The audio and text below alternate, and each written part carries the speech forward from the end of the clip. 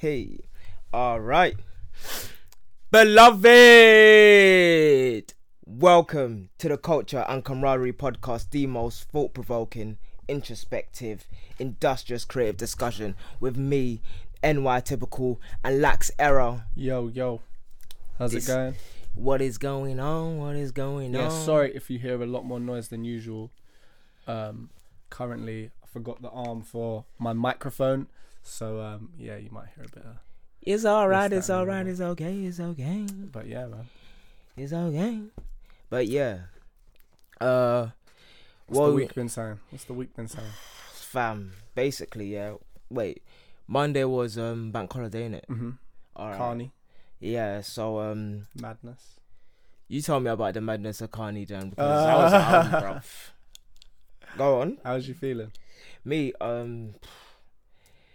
I was just like, I was recovering first, and then when the weekend came, I was like, I might as well just write, so I just like banked. Prime night, yeah, is just so, it's like the best thing that I've done, because like I am thinking on a different wave, and it's not even like I'm locked into killer mode. Like, I'm not even in killer mode. I'm really in just like the depths of just bringing out the best work most consistently at a high rate. Mm-hmm. And yeah, no one's really touching this, and plus I'm gonna do a couple of collabs here and there, and you know, get into my producer bag. But it's like, it's just so fun. It's like you got your, and then it's like you're setting a good example for your proteges and everything. It's like you're just matching what you say and what you do. And talking about matching what you say and what you do, this event space is going to annoy me, because like I don't like speaking to people that through email, basically. And it's really like, it bothers me. And I go to a place so that I can speak to a person face to face.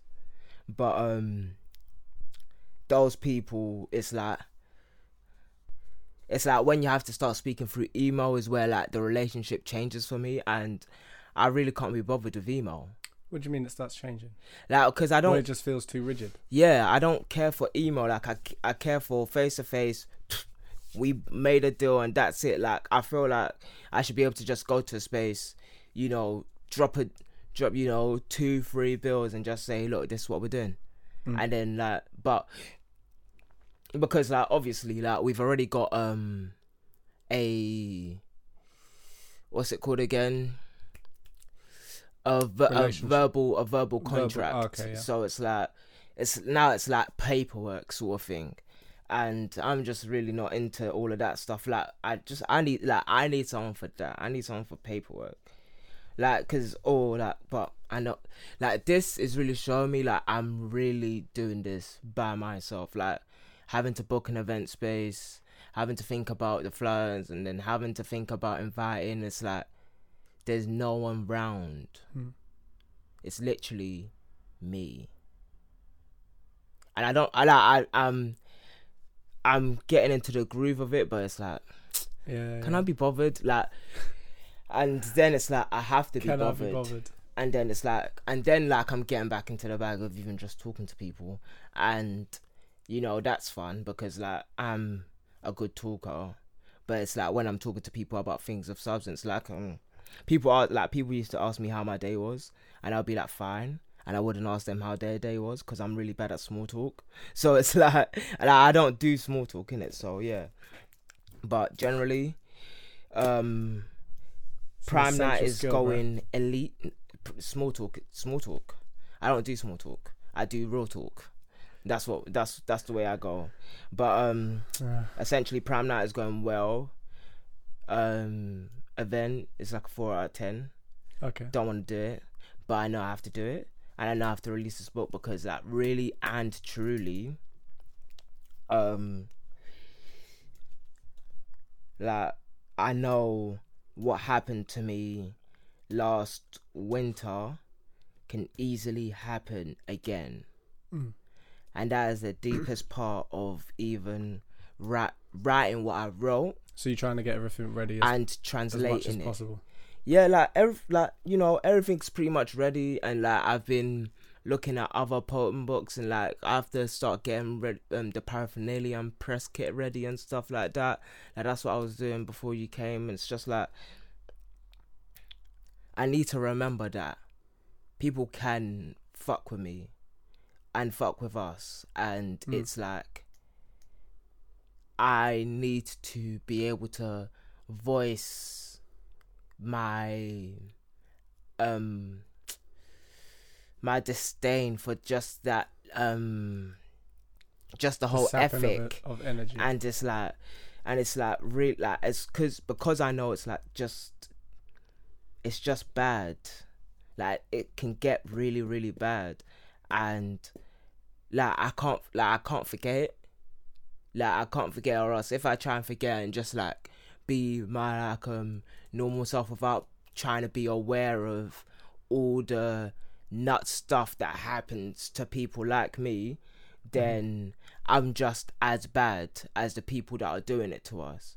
So I have to actually say something because I have the voice to say something.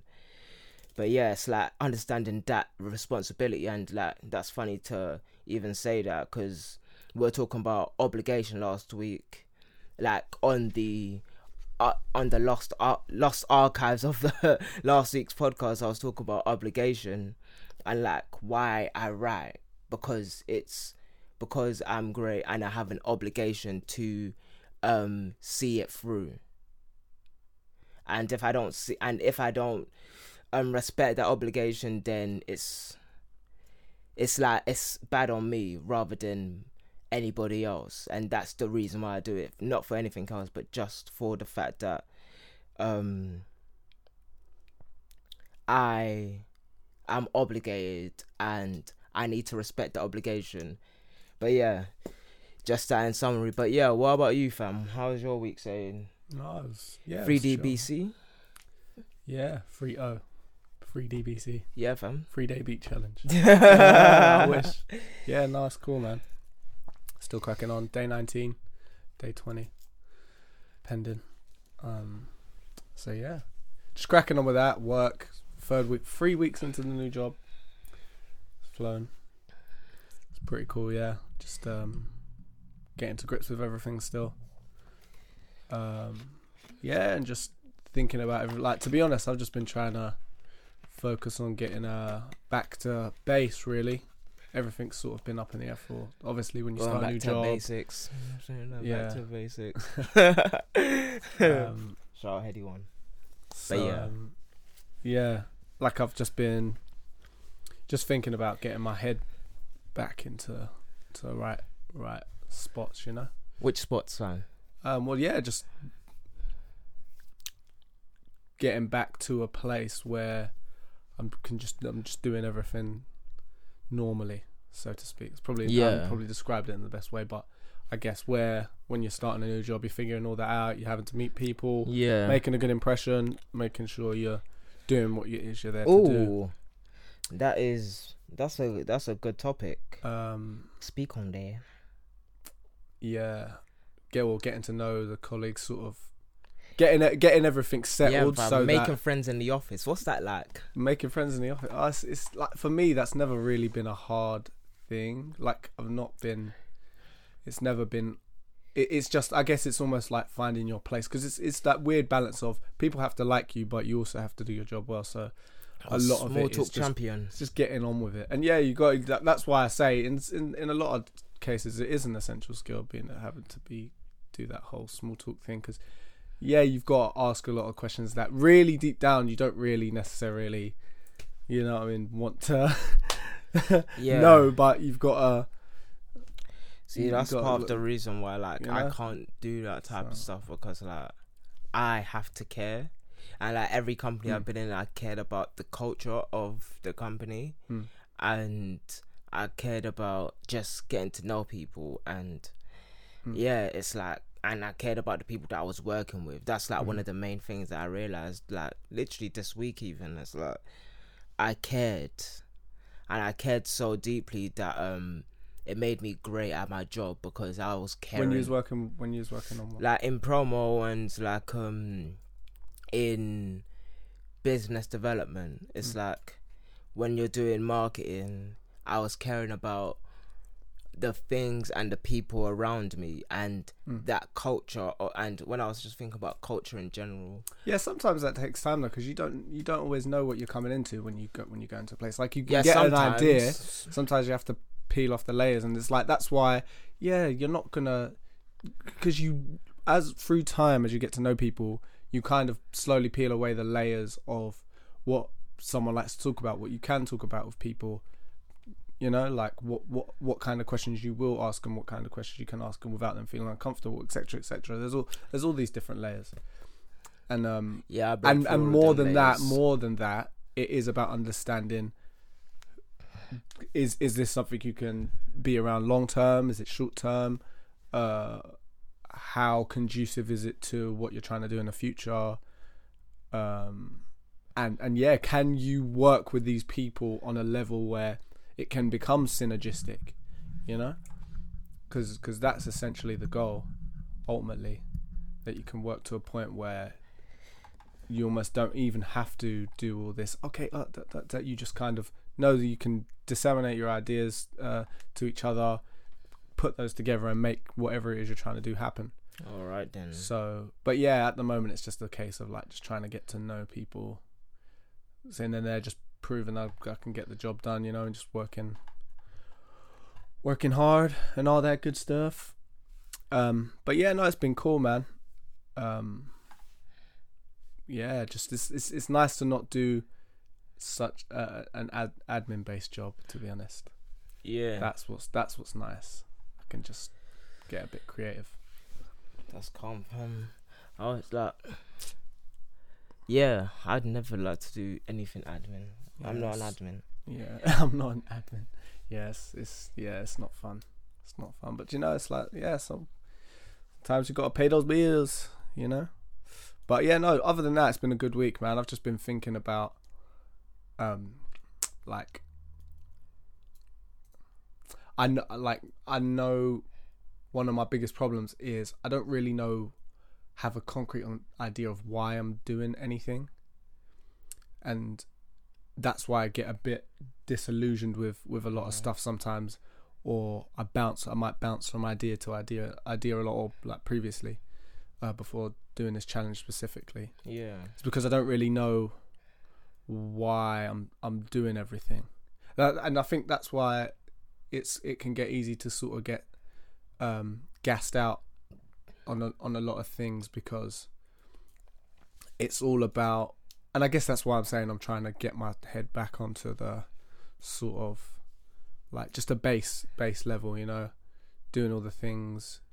Like I realized just for me, the way my brain is, I don't know what it is, but I need to be, if I'm not doing all the things that's like just looking after myself, and I guess this is most people, but if I'm not doing the things that that if I don't look after myself, like eating right, and it's not just that I feel a bit bad, and like it makes it so hard for me to do everything from focusing on work and being able to do all the things that I want to do, to just being like normally happy and not erratic and agitated, and I notice when I don't do those things, it just makes my life generally harder. Yeah, because I'm really sensitive to when I'm not just, you know, keep having an upkeep of my physical, my mental, all these little things. So yeah, I'm just trying to getting back into gym, eating right, cutting out. I'm gonna stop drinking for a little bit as well. That's good. Yeah, not even that I was drinking heavy. I always do this, like it's a thing. I remember there was a good solid 6 months where I wasn't drinking, going out and everything, doing all that, wasn't drinking one drop. And I remember those times. Those were good times. Like I could just do things without having to be drunk. Yeah, and eventually, after a while, at first you feel a bit weird, but after a while, like, and it's so funny when you're out, because you start to notice that more time, that feeling. Do you know when you're like, whoa, it's late and you're drunk? Like a lot of the energy that you get towards that end of the night isn't actually from the drink. It's just from you being out and the interaction and it being late and you're getting a bit tired, but you've got this adrenaline, you know, it's more the adrenaline as opposed to the drink that's getting you to that point.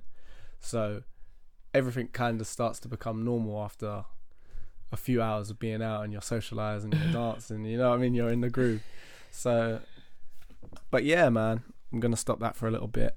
Just sort of have a bit of a detox, I think. That's calm, fam. But yeah, that's where I'm at. That's where I'm at this week. Nothing else exciting to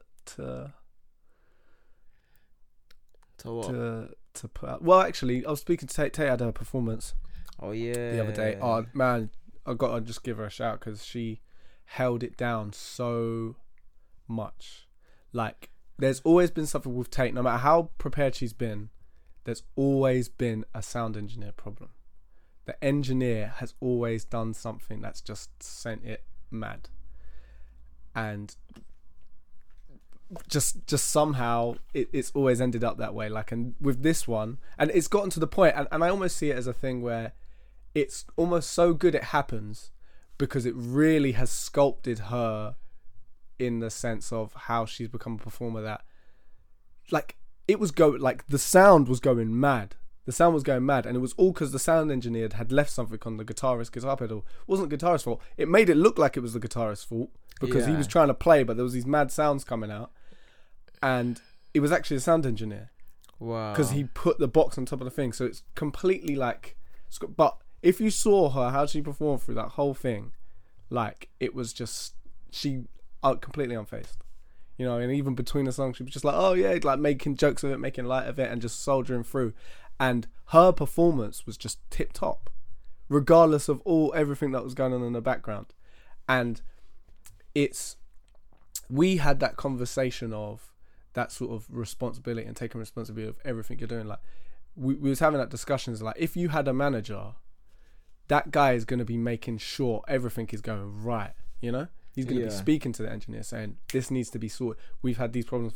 This needs to be sorted. Is that plugged into this? Is that, you know what I mean? Like, he's going to be speaking to the engineer and being on his back about it. And that's something Tate won't have to think about. But until that point, it has kind of got to be that thing where you've not only got to do that sound check, but you got to make sure you're doing your own mini 2 to 5 minute checks to make sure everything's right, because there's been that many problems beforehand with engineers who, like, look, let's face it, like, especially at the point that you're performing at now, it's not like they're getting paid big bucks. They're just there to do their job. They're like, yeah, okay, I'm doing sound engineer, I'm getting paid like however much. They don't really care in their hearts. You can tell most of the time, because if they did, that stuff wouldn't happen. You know what I mean? Or they're still learning and they're not really enjoying it. And it's funny because that sound engineer tried to blame the guitarist. It's your fault, but it was actually his fault because he had put something onto the guitar pedal. That's wild, man. But it's interesting because we had that conversation of, even in those situations where you feel like you've done everything and you've prepared to the utmost you can, doing the checks, speaking to the engineer, building a relationship with the engineer to make sure he's on job, and it still goes wrong and it's still his fault, you've got to you've got to do all you can in your mind to think, okay, what can I do to reduce the chances of this ever happening again? You know, completely mitigate that. Yeah, I hate other things being other people's fault, fam. Huh?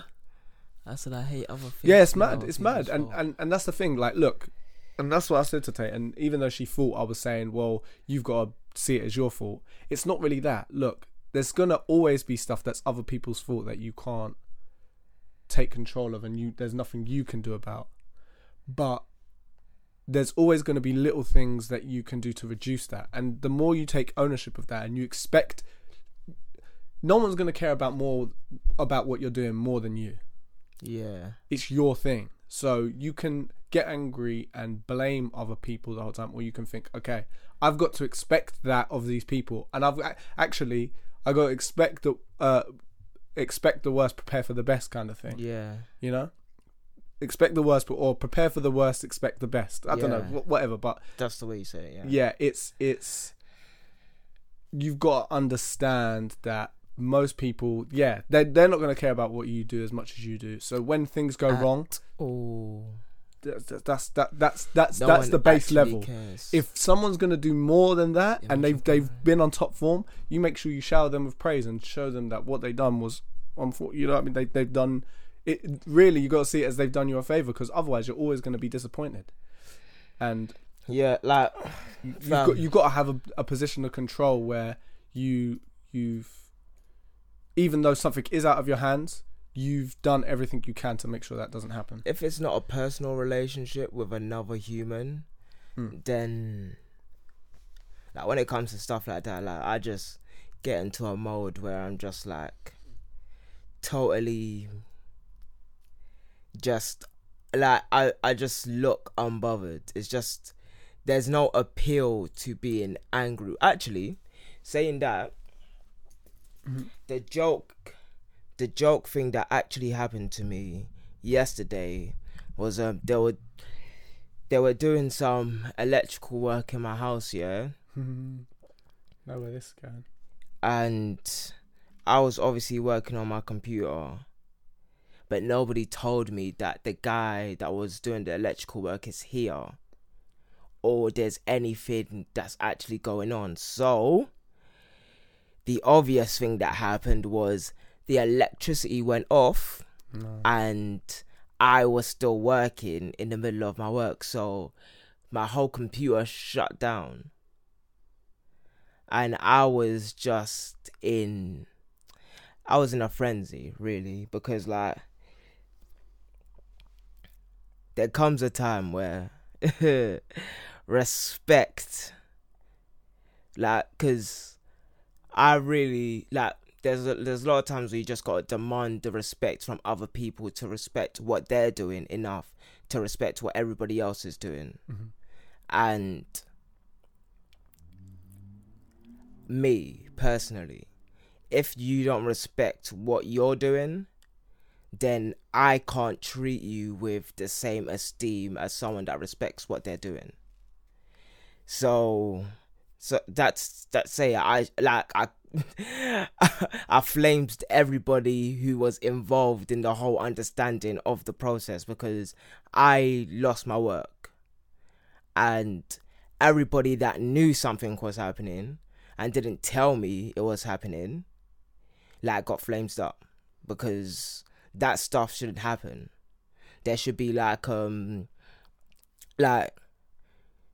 because there's mad stuff that can go on with electricity in the house, and it's like, and it's the funniest thing, it's like when I say we're living in luxury, like, we expect the thing to go the way that it's going, and like it's not like the light switched off, it was like the electric, it was like anything that was plugged in switched off.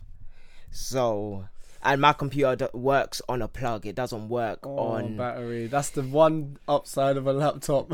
And I was just like yeah, so I had to flame them. I was like, look, like, I'm supposed to know when electrical things are being done, and yeah, so basically, but yeah, like, you have to respect yourself enough to respect everybody else, but especially when it becomes to be a craft, because I want to be able to trust you, and if I can't trust you, then me and you are gonna have problems, and there's gonna be a non-stop squabbling with us if you don't respect yourself enough to respect what I'm doing.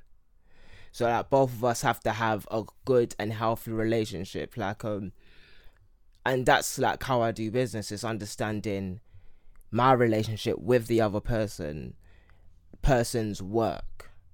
So I have to care what they're doing. I have to care how you're doing this, so that I can do what I'm doing better. It's like, as I said last week, like, I was Synergy. Yeah, I was listening to our podcast last week, and I said because like I want to be able to trust someone that does music to do their music thing, so that I can do my thing better. Or like, I want to be able to trust someone. So you don't feel like you have to like. Yeah, I don't like. I don't want to intervene. Why would I have to jerk someone in their job? Like, that's your thing. I want you to do your thing to the best of your ability. But if you're not prepared to do your thing to the best of your ability, why am I having you around? And it's like, I want to have my photographer be on his best job. Like, I don't want to be seeing photos misaligned, and like I'm having to realign them afterwards. It's like, we need to work together.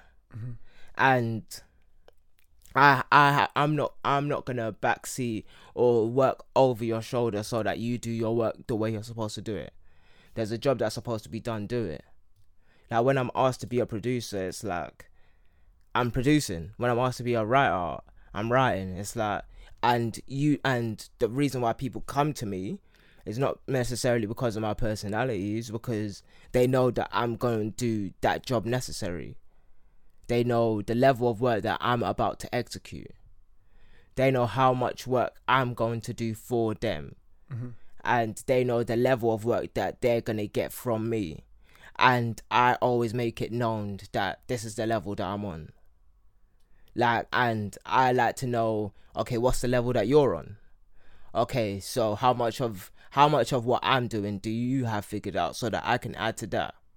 And then we work like that, and then we start working with the exchange and the bar, and it's like, you understand that, well, look, this is like, because you're obviously talking about my game, and you're coming to me about my game with what I'm doing. So now we're working in this realm where you want me to be me. And that's really what, when someone comes to an artist, they're asking the artist to be themselves. And you have to be ready to be yourself at all times. You have to be ready to be the best version of you. And if you're not ready for that, then there's gonna be a mismatch in what someone's asking you and what you're able to give them. And me, I like to give almost much more than what someone's asking of me. And I don't know where that comes from. And I've recently said to myself, like, the way that people have treated me in this past year does not change how I'm going to be with other people. I'm still gonna be friendly. You gotta make that conscious choice.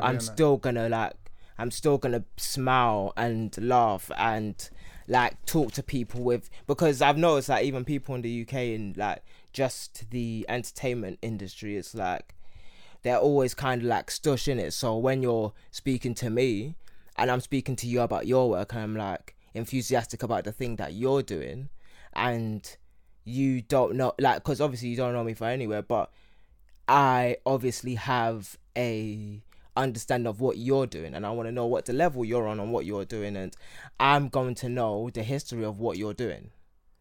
And do you know the history of what you're doing? And then like that's the conversations that we're gonna have. Like I said, I don't do small talk, I do real talk. It's like we are creatives. Like this, like that's the only type of conversation that we can have. That's the only type of conversation we can have. We can have a real conversation about art, about work, and all of those things. And if you're not prepared for that, then I have to start asking myself what level you're on. It's like you were saying about Kaytranada. It's like he knew his history.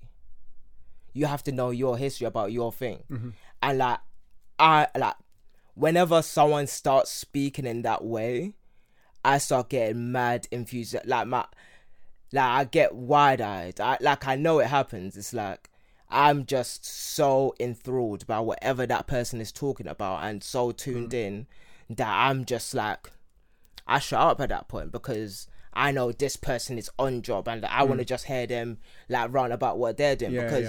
When you start getting me into like my fashion bag, and then I start talking about Cristobal Balenciaga and just talking about the bubble dress and like all of the and start talking about Louis Vuitton and like the trunk case or Dior and the handbags, and like just understanding where I want to go with it and what the future of trainers are and all of this type of stuff, it's like that stuff moves. And it's like, why wouldn't you want to have conversations like that as an artist? Like that's like my main thought. It's like, why wouldn't you want to have conversations to that level? Yeah, but it's different because it's like, even when I'm talking about that, for example, when I'm saying the small talk thing, look, most of those conversations aren't with people who are artists. No, I'm talking about artists. Oh, I know you're talking. But this is to give context to say that all those when you're having a small talk conversation, the reason you're having small talk conversation is because you haven't really got anything in common, or you don't know that you have stuff in common yet. You know, like more time when you approach someone, because you're saying that within the context of either because where you're at, what you're doing, or from their appearance, or what you already know of them, you know the conversation that you're gonna have. There's subjects, there's context, there's things you can talk about. That there's things that you want to talk about that you actually want to get to the bottom of, or things you want to understand about that person, whether that be from what you can see of them, or what you already know of them, or because of where you're at that you want to know and understand. Yeah, 100%. And I think if you're still having small talk in those contexts, that's just a confidence thing, isn't it? It's like you don't know whether you want to come across as something. It's like this, asking, that, or the other. it's like asking someone, do you watch football? And then you're trying to get into that, and then it's see, like, even when you said that, it just seems a bit out of touch. You know what I mean? Like in certain setting, like if I imagine that conversation happening in a certain setting. Yeah, but what team do you support and all of that type of stuff? Like that's not my conversation. It's like that's like the people when you're at clubs. Like I was at a club, we was chatting to these girls one time. Me and Shahir just standing there chatting to these girls, and there's this guy that had tried to move to him before, and seeing people like this, it makes you really realize like people sort of like really struggle in certain situations, and I actually think people like this have it the hardest, because you can tell this guy does not know how to socialize with people. Just adjusting my mic. This guy doesn't know how to socialize with people at all. I'm talking like Ali says to me sometimes, he's like, yeah man, like I struggled with social life, and he sort of like illustrates the point when all he used to do up until the age of like 20 was draw. Like that was it. Like probably at 19, 20, all he did was draw. Like he had friends and he had people that he knew, but he didn't really go out. He didn't party at all. In fact, ever. Yeah. Yeah. And I've never known Ali. Okay, he's been quiet, but he's not really bad. He can talk to people. He can socialize. You know what I mean? Yeah, fam. I've been out with Ali, fam. He's not out of touch. You know what I mean? He's not out of touch. But I'm talking. This guy rolled up. And he started like trying chatting to the girls, like doing that whole thing of like, like trying to make these sort of, you know what I mean, out of touch jokes where it's like, you know, where like that vibe. Fam. And it got to the point where he was standing there. You can tell he's trying to think or figure out how he can be a part of it. That's jokes. But it's not even in a way where it's like, you want to be like, oh, let's include this guy, because look, obviously if there's two girls and there's me and Shahir, we're just doing nothing, you know what I mean? It's not that's not the scenario, and that's what I'm saying. Like he's thinking, how can I save this situation? That's jokes. In a situation that's not meant to be saved for bro him. You know what I mean? And it got to the point where I had to go, bro, like it was so bad I literally had to point the obvious out. I had to go, mate, like bro, we're here having a conversation, like you can't just stand there. You know what I mean? And it was like a bit like, yeah. Oh, well, and he start making conversation with me, and he's like, so how? And I'm like, yeah. That's shook up. To the point where he had to go. I was just like, yeah, man, yes, catch you later, yeah.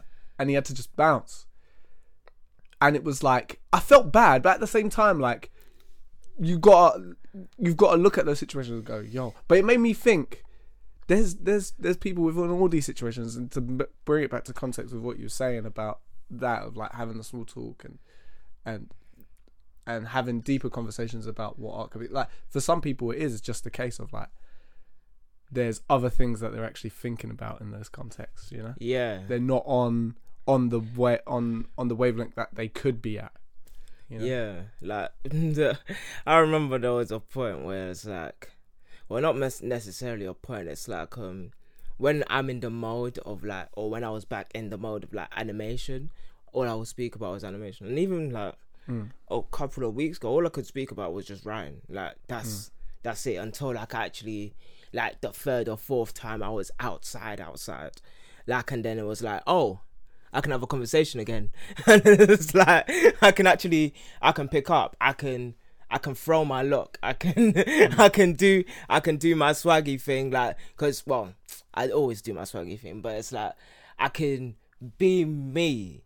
Like I can be the me that can have any conversation anywhere with anyone at any time and make it contextual. and that is the me that I like to be the most. And it's like I've like. What do you think about this though? Because I've thought about this and I've got my own like idea, but it's like I've had periods where I felt like it kind of goes off the conversation we had the other day. Like I posted about actually, where it's like that idea of that specializing, like what stemmed from that was this feeling like the more time you're spending, and because to an extent it's true, but it makes you feel like you can't do anything else in your life, right? Like if you want to get better at stuff, the more time you put on something, naturally you're going to get better at that thing, right? Pardon? The more time you spend on something, the better you're going to get at that thing. I don't know. But we have a different life. Yeah, we have people, so we have to think about us. No, of course. But this is why it's kind of changed. But I'm because that's. Or are you talking about them people? No, about what? About the people that have to specialize, because there's a difference between specializing. Well, no, okay. There's people who have. Yeah, there's people who have to because that's all they've. Got. Yeah, and that's their thing. But and what side are you? It's talking because about? Of this conversation that because even if you do other things and you do a collection of things, okay, you are if you're doing just one thing and you're not attending to all the other things that sort of collect to the vision of the thing you're trying to do, you're not getting better at the thing of the vision that you're trying to do. So say if you're trying to build trainers, that's your vision, right? So you need to understand and get better at cut, stitching, materials and textiles, but you also need to get better at drawing, and you also need to get better at just styling in general, all that other stuff. And if you just focus on drawing, you're not actually getting better at making trainers. You're getting better at drawing trainers, so you're getting better at drawing it. But the fact still lies, you're getting better at designing trainers, right? So huh? I said that would be wild. What do you mean? What? Like just like drawing. Just drawing. Yeah, that'd be mad. Yeah. What? Mad in a good way or mad in a? No, that would be like. Ooh. Yeah. Oh wait, there's that. Have you seen that show that's on YouTube? What? It's like I can't remember what it's called. It's called Sneaker something. But basically, it's like Next Top Model, but for trainers. Oh, trainer designers. Oh, okay. You have to check it out. I haven't seen it, but it looks dope because it's like literally they've got like 6 weeks to design. They do different challenges in designing trainers, and they got to like get all the materials. That's hard. I think they're in teams and they're like in a house and they got to live. So it's basically like Next Top Model, but for sneakers. Yeah, that sounds dope, innit? So I need to check that out. But anyway, back to what I was saying before. Yeah, contextualizing, getting better at specializing. Getting better at specializing. I'm thinking of that. What about in your whole life? Because in my mind, I've always felt like I've had to sacrifice like certain things, like social life things, or you sometimes even like this, sometimes time with family, etc. But the more I think about it, and actually, because you've got seasons, but does that necessarily have to be the case? Why can't you be working if you're going to be doing the whole you're living your whole life, why can't you be working on everything as and when the opportunity to work on those things arises, so it's like your relationships with people, go on, but it's like I always feel like when I'm in the mode of, okay, I'm doing this 30-day beat challenge, that's the only thing I think about, that's the only thing I focus on. Everything else can sort of wait and take a backseat. I do that kind of emotionally. But for me, that's kind of changed. Yeah. Like, do you think that's a thing? Do you think it's like, instead of just harking down and focusing on whatever it is you're trying to do, you don't have to sacrifice all these other things in your life? Yeah. Like, when I sacrifice at this point, it's a choice. Like when I say, then why are you sacrificing? If it's not to give yourself time for something else, because there's also a truth, you can't do everything. It's like, and there's things that are going to naturally take. It's like balancing something. Now, for a future. So like, because that's something that humans can do. We can decide to put something off for the next thing. Like, we don't eat when we're hungry, we eat when we want to eat, sort of thing, innit? So me, like, it's a balance. Imagine that as soon as your belly went, you just got up and bounced. That's yeah, like, it's me, it's like when you start speaking about it, it's like a rainbow thing. It's like it's like a stream permeating outwards from a center point. So when I pull away from going out, I'm saying that I'm going to spend more time on like doing, like, saving money and writing more or something. But it's like it's me actually, like, that's not really it's not really a sacrifice, me saying that I'm not gonna go out. It's like just me saying that I'm not gonna go out. It's not like I stopped speaking to humans in general, but to the point, it's like it's like you work on everything. Like, it's everything. It's not really a balancing act. I wouldn't call it that anymore. It's more like sharing and perfect presence. So sharing and perfect presence. Yeah. So like, when you're in the moment, you're in the moment. So when I'm writing, I'm writing. When I speak to people, I'm speaking to people. When I'm socializing, I'm socializing. Do you when think I'm with family, I'm with family. Because this is how I've always felt. Like, when I've got jig myself back into certain modes, it's always been quite hard. But I guess that in itself is a practice. I guess almost everything you do. Yeah, like getting back. You've got to get into good. it. Yeah, you got to get is good. Like just a setting. It's not really a setting. It's like I don't even know what I do. Like, me, like, I'm gonna tell you something really real. Me, I pinch myself, right? Whenever I'm like lost on my computer, I pinch myself and I think, and I like just like, it's like a weight just like centers me in space, and I'm like, what am I doing on my computer right this second? And then my mind starts like, I start thinking, like, because usually, like, when you're working and you're just doing normal graphic design, you're not really thinking. It's like you're doing the things that you know you're supposed to do because it's graphic design and you've learned it for so long. But yeah, I center myself and I start thinking. I'm like, oh, I'm going to the folder. I need to get the thing out of the folder. I need to put this work, save this work in this folder, and blah, blah, blah, blah, blah. And then I'm like, oh, that's what I'm doing. So that's the same thing I do with social media. It's like, what am I doing on this app? I shut down the app. Because I don't know. Yeah, it's like, or like when I'm on Instagram and I go search something, it's like, if I just end up like scrolling down the explore page, I'm like, whoa, hold on a second. I didn't come here for this. It's so mad. That's one thing I've never done. It's so strange. I've done that on Facebook. Yeah. But Instagram explore page, I've never done. My explore page is popping. That's the problem. It's like, it's got all the trailers there. It's got all the designs there. It's got like, because I only follow my friends. Is that where you find most of the finds you get? Yeah, like because I only follow my friends on my main Instagram, innit? And I follow designers on my second Instagram, NY Typical Style and NY Typical. So is that why you separate it up more so for the explore page? As a part from the brand thing? Sometimes, yeah. It's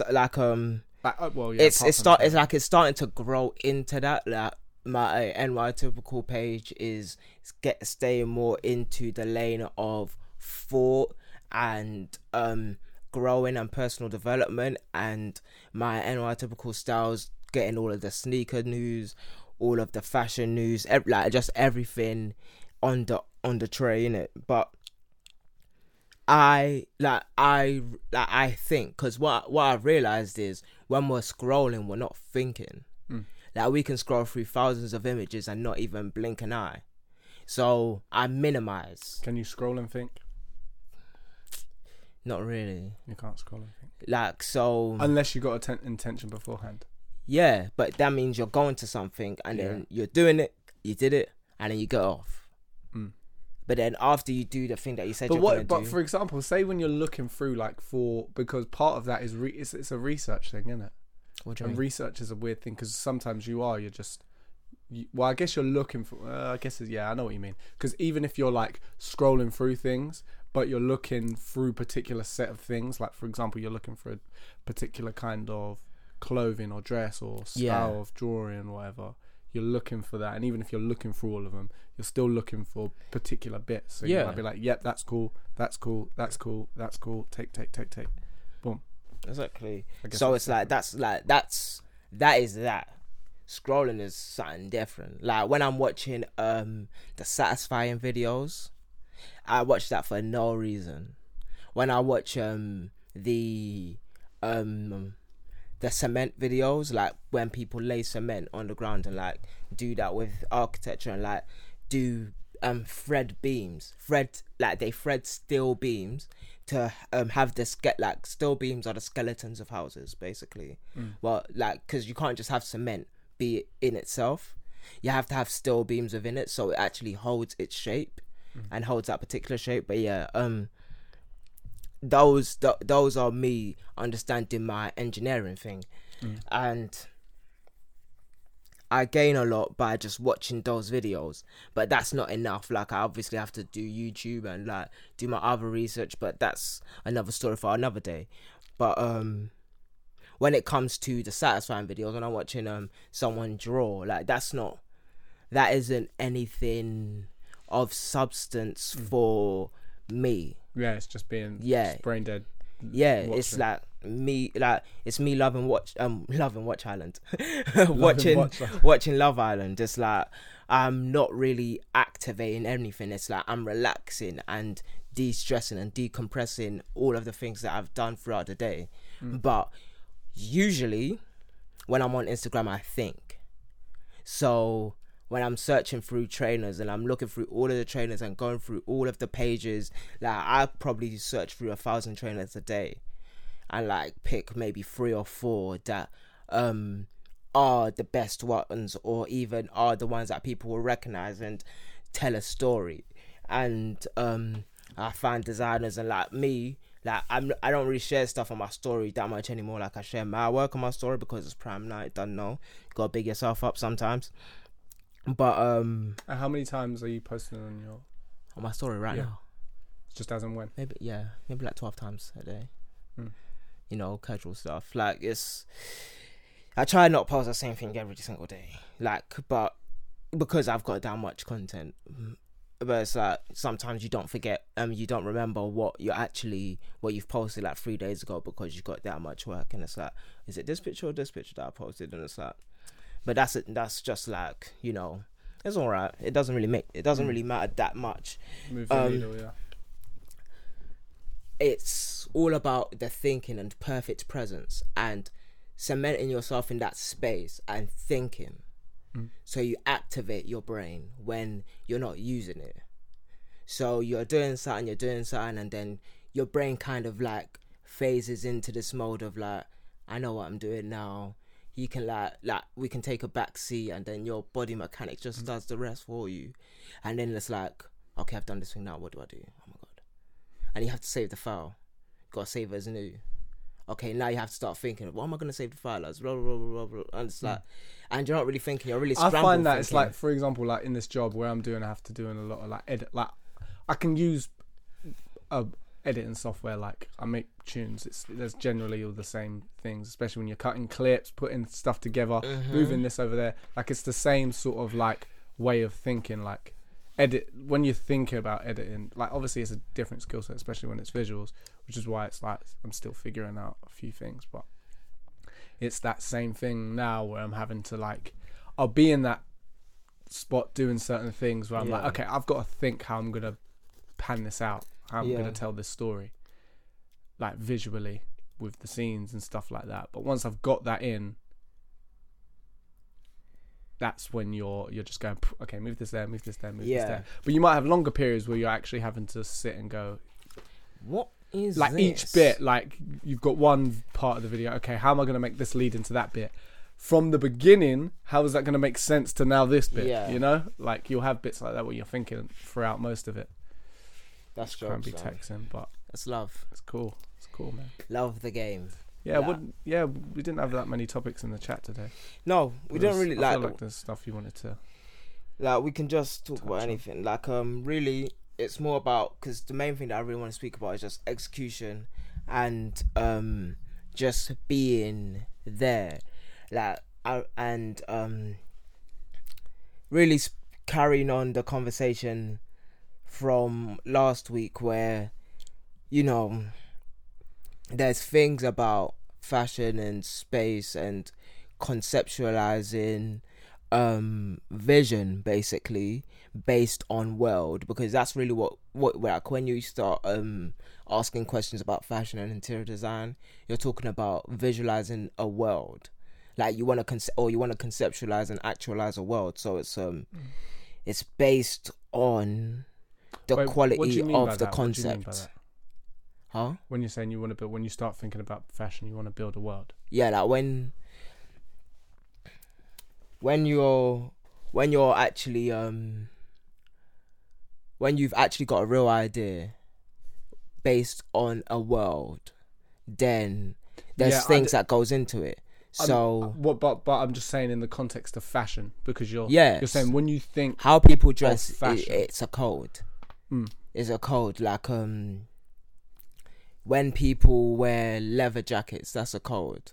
Like in TV shows, when people is that because like when you can't even see the shoulders on the girls on Disney Channel, it's like that's a code.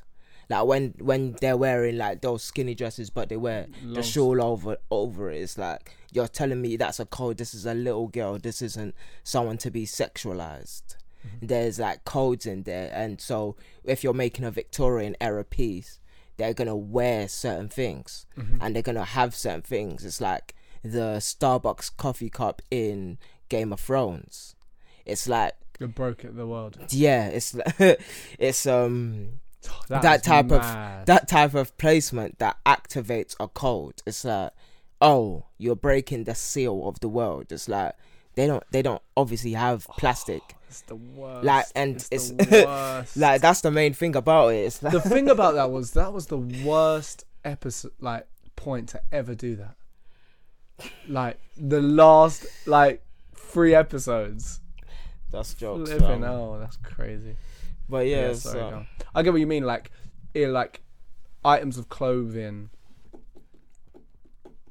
Like when you have metal cups, because they have context, because it has context behind just the existence of the thing. Yeah. When did people start developing plastic into cups? When did people start using straws?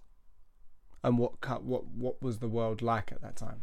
Precisely my point. It's like, what was the world like before someone made a mug with a handle? So, okay, aside from level, like, how in a modern context would you say something is building a world? Like how do you think that's changed? Like, for example, because when I kind of see what you're saying, it's like where I see you do certain articles about the sort of industrial design on clothes now, and what that means. Like, how would you say that design is informing what's going on in the world at the moment? That's jokes. When we're speaking about industrial design, we're talking about utility and function and just the ability to further what men want. So men now want to be seen as more masculine. Like, you know, okay, here's the thing. It's like you know how girls wear like the acrylic nails, innit? Yeah. And they wear wigs and they wear hair extensions and all of that stuff. Like, guys, like, and I'm guys, what you mean about the world. That's why. And guys don't grow our hair.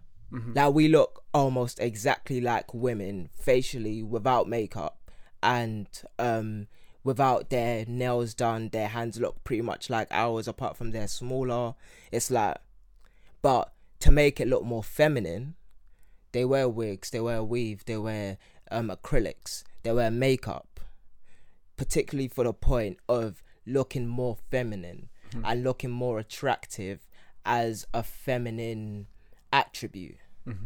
Like whatever so it may be. So when you have like people that do Tough Mudders and all of these other things, it's like you've obviously got women in those spaces as well, and you got women obviously wearing men's clothing, just like, you know, when your girl wants to be comfortable, she'll wear your hoodie and stuff. So there's not a change in the guard, but an evolution of design and an evolution of design codes. So what is more function than industriousness? Because that's really what you speak about when you're speaking about masculinity. It's like, it's about being more industrious, be like not just functional, not just a t-shirt, but does the t-shirt have a pocket? Now, if you have a trouser with no pockets, where would the pockets be? And what are the codes for even putting things in your pockets? Or like, you know how when you're wearing a blazer, you don't put stuff in the outside pocket, you put it on the inside pocket. So it's like those pockets are for style and form, not function. So it's about informing that, and it's like, okay, if this man wears t-shirt and jeans, and the jeans are skinny, how is he going to carry his things? The rig bag, a backpack, a sling bag. Okay, so how are men actually going to activate this, and what is style for men? What's a man's sequin dress? What is that? Like what's the emphasis? Like how can you emphasize something to that point? Like you have a normal dress and then you have a sequin dress. So it's like, how do you add those things? It's like, and then we have graphic tees, and so you're saying the sort of industrial aesthetic and the sort of utility of things is the way that men are going to sort of emphasize that within like their style. That is what's more masculine than being able to work in a factory to a lot of guys, or even being a labourer. Like you got some men that don't like a job if they can't get dirt under their fingernails. I also saw you done an article about a while back about style and comfort. Yeah. As well. How does that play into that idea? Like that is more so of my personal philosophy on just being yourself. Like when it's like the do-rag on my head, it's like, this is me. It's like me when I went to all of those meetings, I was wearing a hoodie and a pair of crepes. And everything was nice and everything was fashionable and everything was expensive, but at the same time it's a hoodie and a pair of crepes. Now, my personal philosophy is I like to be comfortable wherever I'm going. And I don't just like to be comfortable, I like to be stylish. So what are the things I can do to be stylish, comfortable, and also bring utility and industriousness to the way that I dress? So I wear my rig bag on top of my hoodie. So my hoodie doesn't have a pocket. And I don't put and I wear skinny jeans, so I don't put stuff in my side pockets or my back pockets because it breaks the form of the jean. So the denim jean is a different thing. But I put on the rig bag to put all of the things that I need in there. And I always have those things in my rig bag. But when I'm comfortable, I'm able to be more me. And that informs, like, it doesn't really inform it. It tells me that I can be myself. And if I'm allowed to be myself in multiple spaces, even in professional settings and contexts, then I appreciate that space. Well, that's the interesting thing about And if I can't wear my hoodie there, then I don't want to be there. That's the interesting thing about entertainment, like art and industry. Yeah. Because it is this weird. It's like so weird. It's like even at work and even when I was at Virgin, we would be having big, massive client meetings with some of the biggest like artists that are in the world at the moment, but everyone's there in just jeans, trainers, shirts, everyone's context. It's like it's interesting, isn't it? It's like artists don't like people in suits. Like everyone knows about the stories of artists getting raped by the music industry. So what does the industry do to be more like the artist? Like they're still gonna rape the people, but they're gonna look like them, like a wolf in sheep's clothing. It's mad, isn't it? So that's the perfect example even of the context of the space and informing the space. So while being informed in the space that you're working in, and actually trying to embody whatever it is that is there, and caring.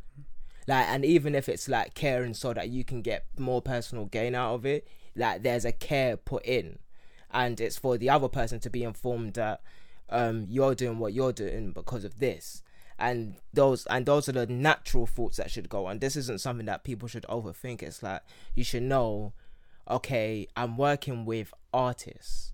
What do artists care about? And it's like when you're working with someone that was born in the 80s, even it's like you can't do business with them if you're. But it's not even a case of even thinking about it. Really, when you think about it, it's like you're saying. It's just being who you are. Like if you're within that industry, if you're working with people like that, more time you're probably going to be relating to those kind of people anyway, aren't you? Within the way that you are and the way that you dress and the. I don't know for those people. I can speculate, but I know people that are just as bad in like wearing a t-shirt and a pair of shoes. Like it's like it's nothing. It's nothing. If you're to that talk kind of about, person, you're going to be that kind of person whether you're wearing exactly. It's nothing to say about character. Exactly, and that's even more to the personal philosophy of comfort. It's like I am still the elite businessman, producer, writer that I am in a hoodie and a pair of crepes. Like I'm still the same businessman. I've still got the same money in my bank account. What do you think about suits though? Like I love suits. I've had suits. I used to wear suits. Like my dress was formal at a point. It's like between the ages of 20 and 22, 23, I wouldn't wear like a pair of joggers out to work. Like to be fair, you wouldn't even see me in a pair of joggers in an almost formal setting, like unless like the joggers are supreme as in like the texture and the way that it's made and all of that stuff, not Supreme the brand. But yeah, it's like I'm still the same person. It's like you want to be you wherever you're moving, and you don't want if you're selling you, then you have to come as you. It's like you're in a relationship and faking how much money you've got or like who you know or like what you actually are. It's like you can only be that person for a certain amount of time. Like I can only be me in a suit on certain days. In most days, I'm a guy in a hoodie. Like, but I'm also a guy in a t-shirt sometimes, and it depends on what I feel like and all of that stuff. But I wear a do-rag because 1, I like to wear headwear, and 2, it's like comfortable, and 3, it's because I want to put waves in my head or I don't have a trim. It's like there's rules and there's care and there's methodology, and I still have the same etiquette no matter what I'm wearing, and it's caring. It's like it's all about care, to be honest with you. It's like care and the context of the situation. It's like I was about to say, it's if you're working with someone that's born in the 80s prior, you can't personally do business with them without wearing a shirt. They're gonna think you're a ruffian or a street urchin. Mad. So it's like you have to know the codes of the place that you're in and be informed, because regardless of anything, it's like this person is gonna think this if you wear that. No matter how good you are, they're gonna see you as this type of person. And there's no change and there's no breaking of an image or visual once they've got it in their mind. So it's better to take a couple of steps back, like, and put that shirt on if you're trying to get a message across, because like I was saying, it's like communication. It's like talk. It's not even about it's not even about just trying to be you. It's like you want to communicate a message, and you want that message to be right, and you want that message to be you. And if you can be you in any setting, you can be you wearing any type of clothes, and you can be you doing whatever you're doing with whoever you're doing it with. And to be able to do that, you have to be able to know your space, know your style, know your comfort zones, and know where your boundaries can get pushed. It's like you can wear a shirt with someone that, like, you'll have to wear a shirt with someone that's born in the 80s prior, but at the same time, that shirt can be one of your favorite fashion brands. That shirt can be Zara. Like, there's no saying that it has to be TM Lewins or something. It's like, and they're not asking you to wear a suit. They're asking you to wear a shirt. Yeah. And if your principles are so much so that, look, you can't do business with me if I can't wear my t-shirt, or if I can't wear my hoodie, then that's your principles. And you have to stand on that, and your morals have to be just so profound that that is you. Mm-hmm. But yeah, it's like you have to care that much though.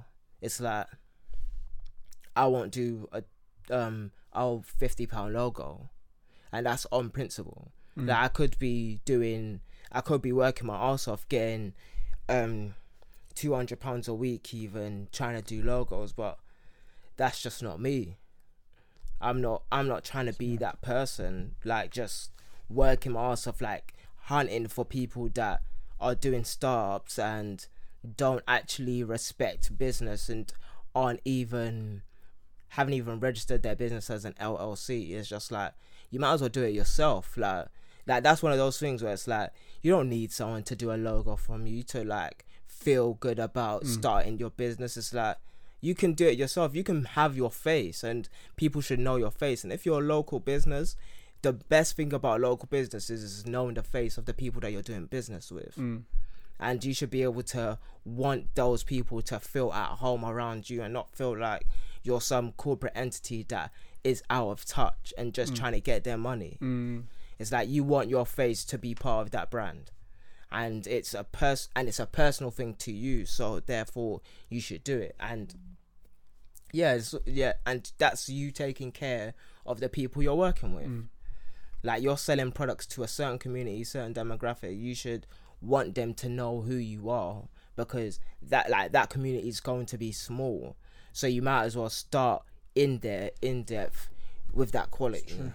Yeah, we've had conversations about that before. Yeah, it does apply to everything. It's interesting because it's all about circumstances, really. You know, it's like even listening to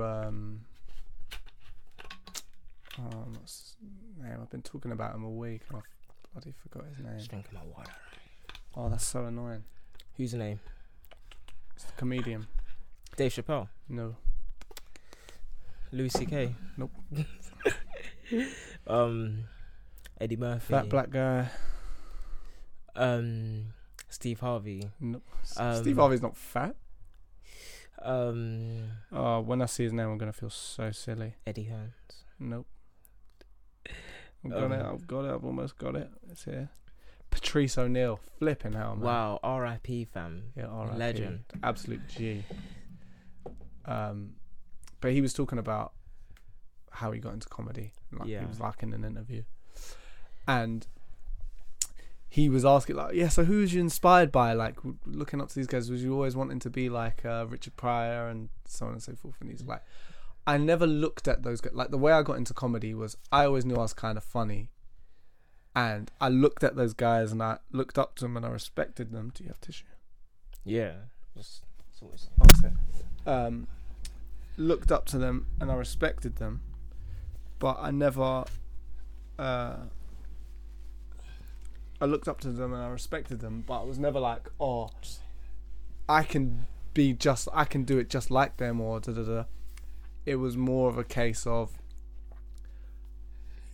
he done that because he could do it. Yeah, you know, and that's when he first got into it. That's how he was eating, and that's how he was surviving, and that's how he was getting his bread, really. Yeah, because that's what he knew how to do. And admirable. It wasn't to be, because he was even talking about how Kevin Hart is completely different from him. For Kevin Hart, it was like hustle, grind, get this paper, do, you know what I mean, get the biggest it can possibly do, you know what I mean. It's different, and and in a sense he was like, like I admire him for that. Like a part of me wishes I could be like that, but I'm not that guy. Like I'm just funny. I like to talk about what I talk about, and I like to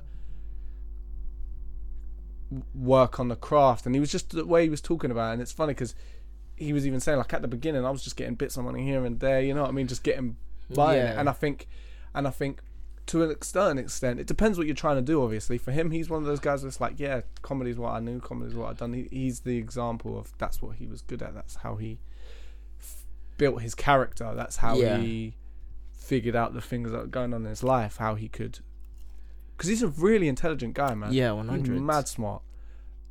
And top form, fam, legend. I think depending on who you are and what you do, sometimes doing those £50 logos, it's all about the intention you're doing it with. Are you doing it just to get? Well, because even then it's like if that's your bread and butter, that's how you're pulling in peas. Just get money. But saying that, like that's kind of what Patrice O'Neal was saying, and that's how he got to where he revered to how much he was revered now. Yeah, there's it wasn't necessarily through the intention of I'm going to be the biggest, the baddest, the best comedian in the world, because that's not what he truly wanted. Yeah, no, fam. You know, so I think it's just a case of just knowing yourself, knowing who you are, and I think if you're doing that, but that's not your truth, then it's like you're wasting your time. If you're not doing that because that's what comes naturally to you, and you're trying to force it because you feel like you need to be earning money to feel like you can feel better about yourself, you know, then it's like you can, just so you can say I'm earning money from this, then it's like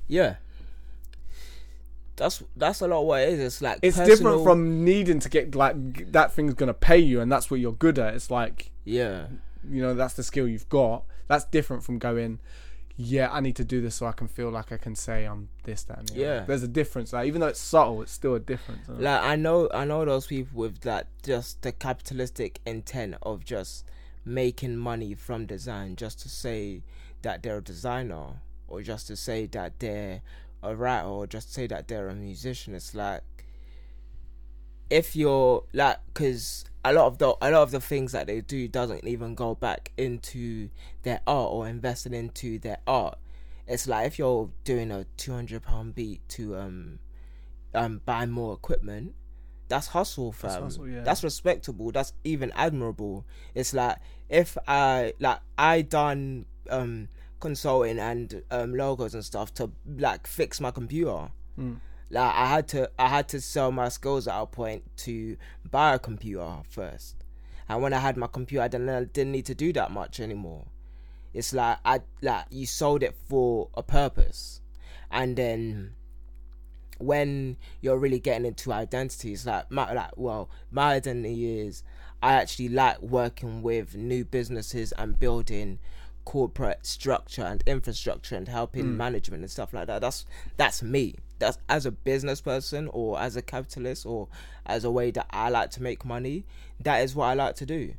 I like to be part of management, and it's not that I want to get management money, it's that is a thing that I do. That's the thing that I learned. That's the reason why I do what I do. It's like, that's the reason why I still study marketing, still study all the economics that I study, I still study business to this day.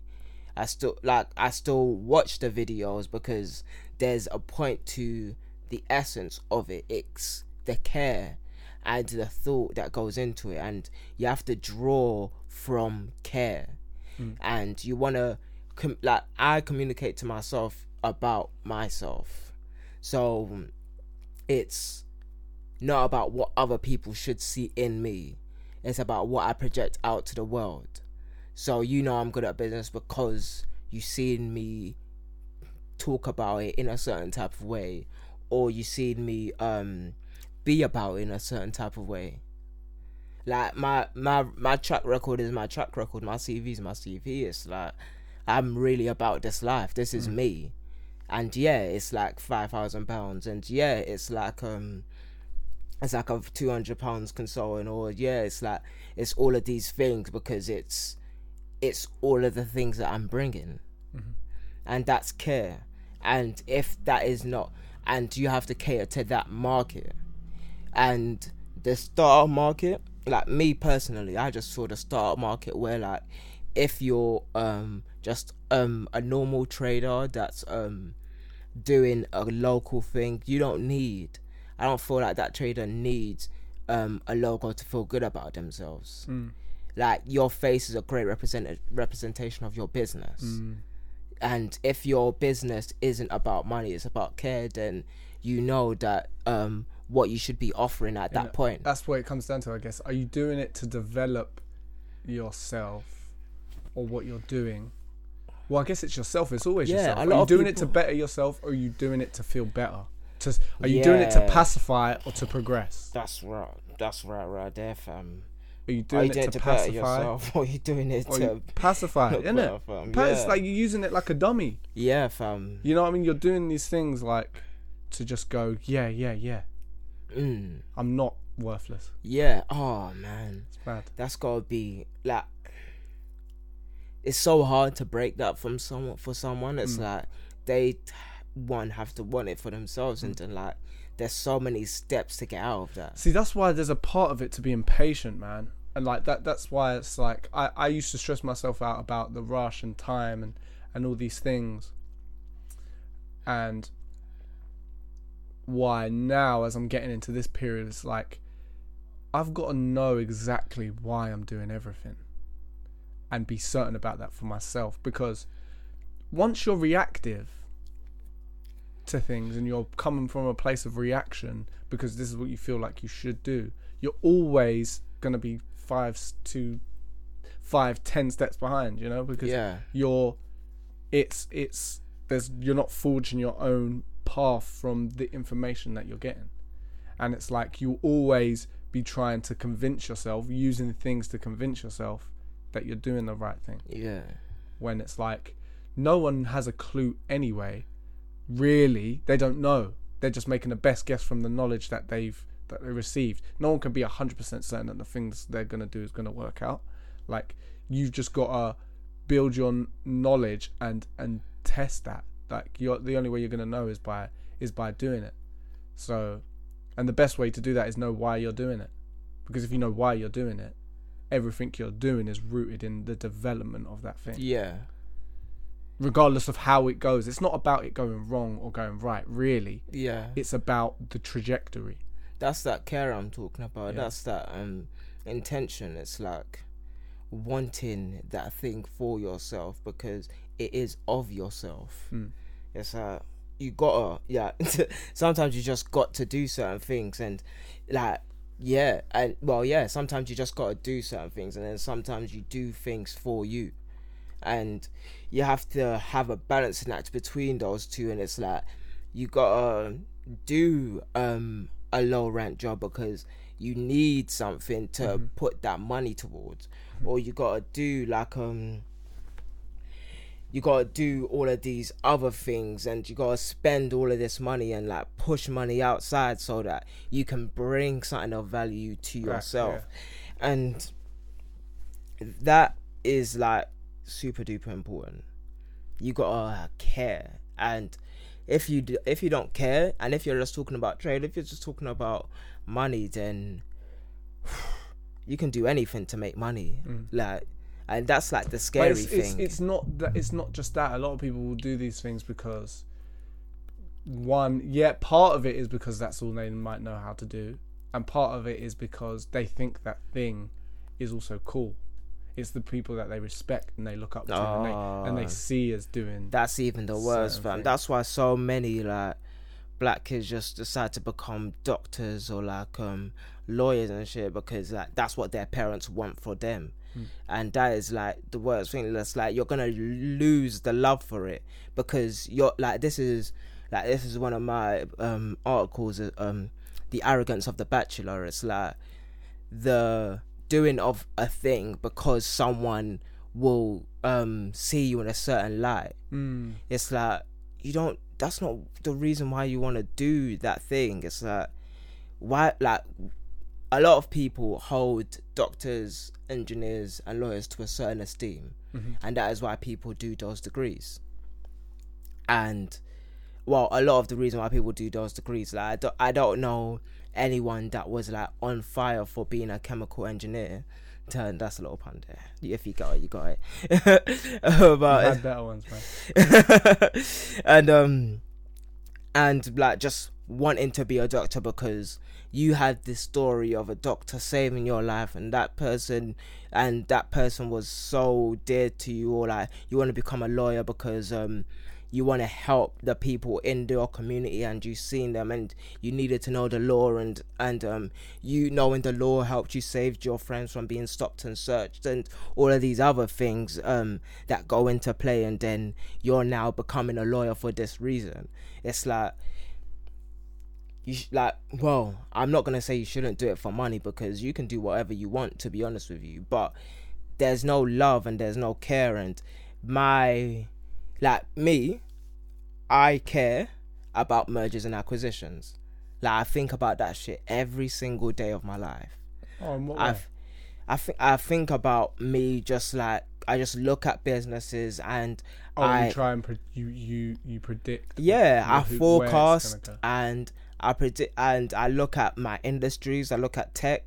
I look at art, entertainment, all of that stuff, and I really, really want to just be a part of that. Like, I really, really, really wanted to invest in Snapchat in 2015, or not even 2014 when I first got it. Like, I really, really did. When they first got stories, I knew stories was gonna be a big deal, and I wanted to invest in, like, that was one of my things. Like, I cared. I really care about marketing. Like, I really care about it. It's crazy, isn't it, now that Instagram has completely taken over? Yeah, and they should have brought me on. This is what I'm talking about, fam. Apple need me, or else Google's gonna wipe them out of the water, fam. It's like, do you feel like that's already happening? Like, the Pixel 3 is like almost on par with the iPhone. It's only the fact that it's using Android. Google's gonna need to build an iOS themselves to rival it, and that is what they need to do. What do you think is the problem with Android, actually? What's the problem with Android? It's just not Apple's iOS. It's just not it. So you think Apple's still got the best iOS on the market? 100%. It's like, it's not even close. It's not even close. It's like, Google had to bend to Apple. Like, they had to make their interface so good on the Apple. Do you think iPhone. That's something that they're thinking about? It must be. Yeah, Alphabet is thinking about it. Yeah, Alphabet is a company that owns Google, because Google's Google. Yeah, well, yeah, it's like, it's part of the whole collection. Yeah, and Alphabet. I've never heard of Alphabet. Yeah, fam. That's Google's a monopoly. Like, and that's the only reason you can stop from being a monopoly, because Google's not only a search engine now, it makes phones and all of these computers. So now we're a tech company. We're not a search company, we're a tech company. Like, and it's that mode. It's like Facebook pretty much has a monopoly. And like, Facebook, like, the major thing I knew about Facebook was that they work in the countries without Wi-Fi, or a lot of Wi-Fi, like without great satellite. It's like in Africa, Sri Lanka, India, like all of those places, they have a great service. They have Facebook Lite, and you can run Facebook with that, like, in that space, because they just don't have the same. They don't have the same Wi-Fi connection. And that's the same thing with.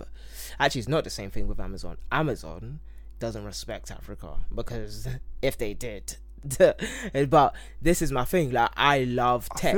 I love Amazon's mergers. Definitely got a weird ethos underneath everything, hasn't it? Yeah, it's kind of slimy. Yeah, like, Jeff Bezos, although it was like gangly, it's like, he's like one of those diabolical villains sort of guys. He fully is, isn't he? He's like Lex Luthor. Yeah, literally, he's like Lex Luthor. It's like, he's like diabolical. Like, he wanted to get revenge on the people that bullied him in school.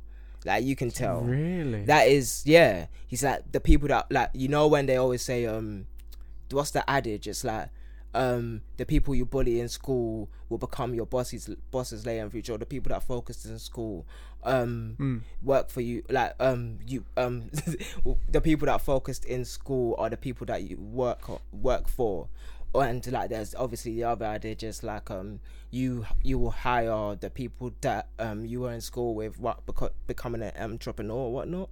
It's like weird shit like that. And like that's like Revenge of the Nerds season 8. Really? Like you can see, well, because especially do you know what probably added to it, especially when he made Amazon initially, because it was just a bookstore as well, wasn't it? It was like an online bookstore, and everyone was like, what the fuck is this guy doing? Like, he probably had such a energy to go, yeah, bro. Wait. He was a geek when geeks were geeks, fam, and geeks were bullied. Like me, I couldn't get bullied. Not where I was, but at the same time, I wasn't a geek all the way between 12 and 17. Like I wasn't like, until I hit college. It was the time where like you went full geek. Yeah. So I think that was roughly the same for me. It's weird because I was until about year 9. Yeah, you had to protect yourself, and you had to be like, yo, I'm not a pussy, yo. It's streets. Funny actually. I remember I got a big dick. There was one fight I had when I was in year 8. If I didn't have that fight, or if I didn't fuck this guy up, like my school experience probably would have been mad different. Bruv. Literally, you know what I mean? It was like after that, everyone was like, "Cool." I never had any problems ever after that. Fam, I remember when it's mad the politics of school, innit? It is. It's like a. I remember, fam. Oh, I remember the time where it's like I was a geek, and it was like I think I was in year 3 or 4, right? And like I was teaching my boys how to do this mathematical equation, right? And it was like that, like me. That was me being like, because obviously I got it and they had to get it, but my boys were the clowns of the class. So then it kind of strayed me off the path of like just being one of the, like obviously, and other things, like a lot of other things happened, like, but, and I wouldn't be top sense, like, you know, all of those other things that happened, but I, as a defense mechanism, or at me just like being me, I became part of a popular crowd, and was being more of the clown self and being more of the fighting person, because that's what you kind of need to be. And when you're smaller than everybody else, you have to like make sure everybody knows that you're not a pussy, yo. Like as soon as someone, like, people will fuck with me, and then it's like not until I learned how to put up my hands was the time that people stopped fucking with me. So I had to fight my way out of just people thinking that they can mess with me in a certain type of way. So, and that's not really addressed in the schools that we went to. Like the school that I went to is shut down, and the school that I went to in Dartford is also changed dramatically. And like I couldn't be who I truly was in the education sector because that wasn't the type of space that I was in. I had to survive. Like when, like there's part of you that has survived, and there's another part of you that has to, or that is like, you have a normal childhood now. And like when you have a normal childhood, it changes. And it's like, and me now, I like my experiences more, or I liked my experience growing up more, because I was pretty much normal, and I pretty much had the care for my environment, and I like my people, and I work with my people, and it's all about growing and developing together. Yeah, fam. That's the care. That's the truth. Yeah, bro. It's the stone cold. I think we're gonna look off the ting. That 100. Was a nice, refreshing little compliment. Yeah, I like that. Still, I like that. 100. Yeah. Before we go, I just want to say thanks, everyone who's been listening again. Met a couple of people who've been listening recently, some old friends who have been listening. Ooh. Yeah, man. Thanks for tuning in. Said some really nice words. Yeah. Till next time. We're episode 9 now. Yeah. Episode 10 is about to come. Oh wow. My birthday weekend. It's here. We might have to crack the little bottle, as we said. I have to bring that along. Oh yeah. Can everyone please leave a review and follow our Camaraderie Pod page as well? It's super important. Just to have people there. Even wherever you're listening, please leave a review. Wherever you listen. Yeah, good or bad. Let us know. Let us know what you're thinking. Yeah, please. Those nice words that you said to Tyler, please, I beg, write them down. I'm pleading now. So yeah, that was an amazing podcast, bro. 100. Yeah. I'm not your typical. Yeah, I'm Lax Era, LAX_ERA. Thank you, comrades, and this is the Culture and Camaraderie Podcast.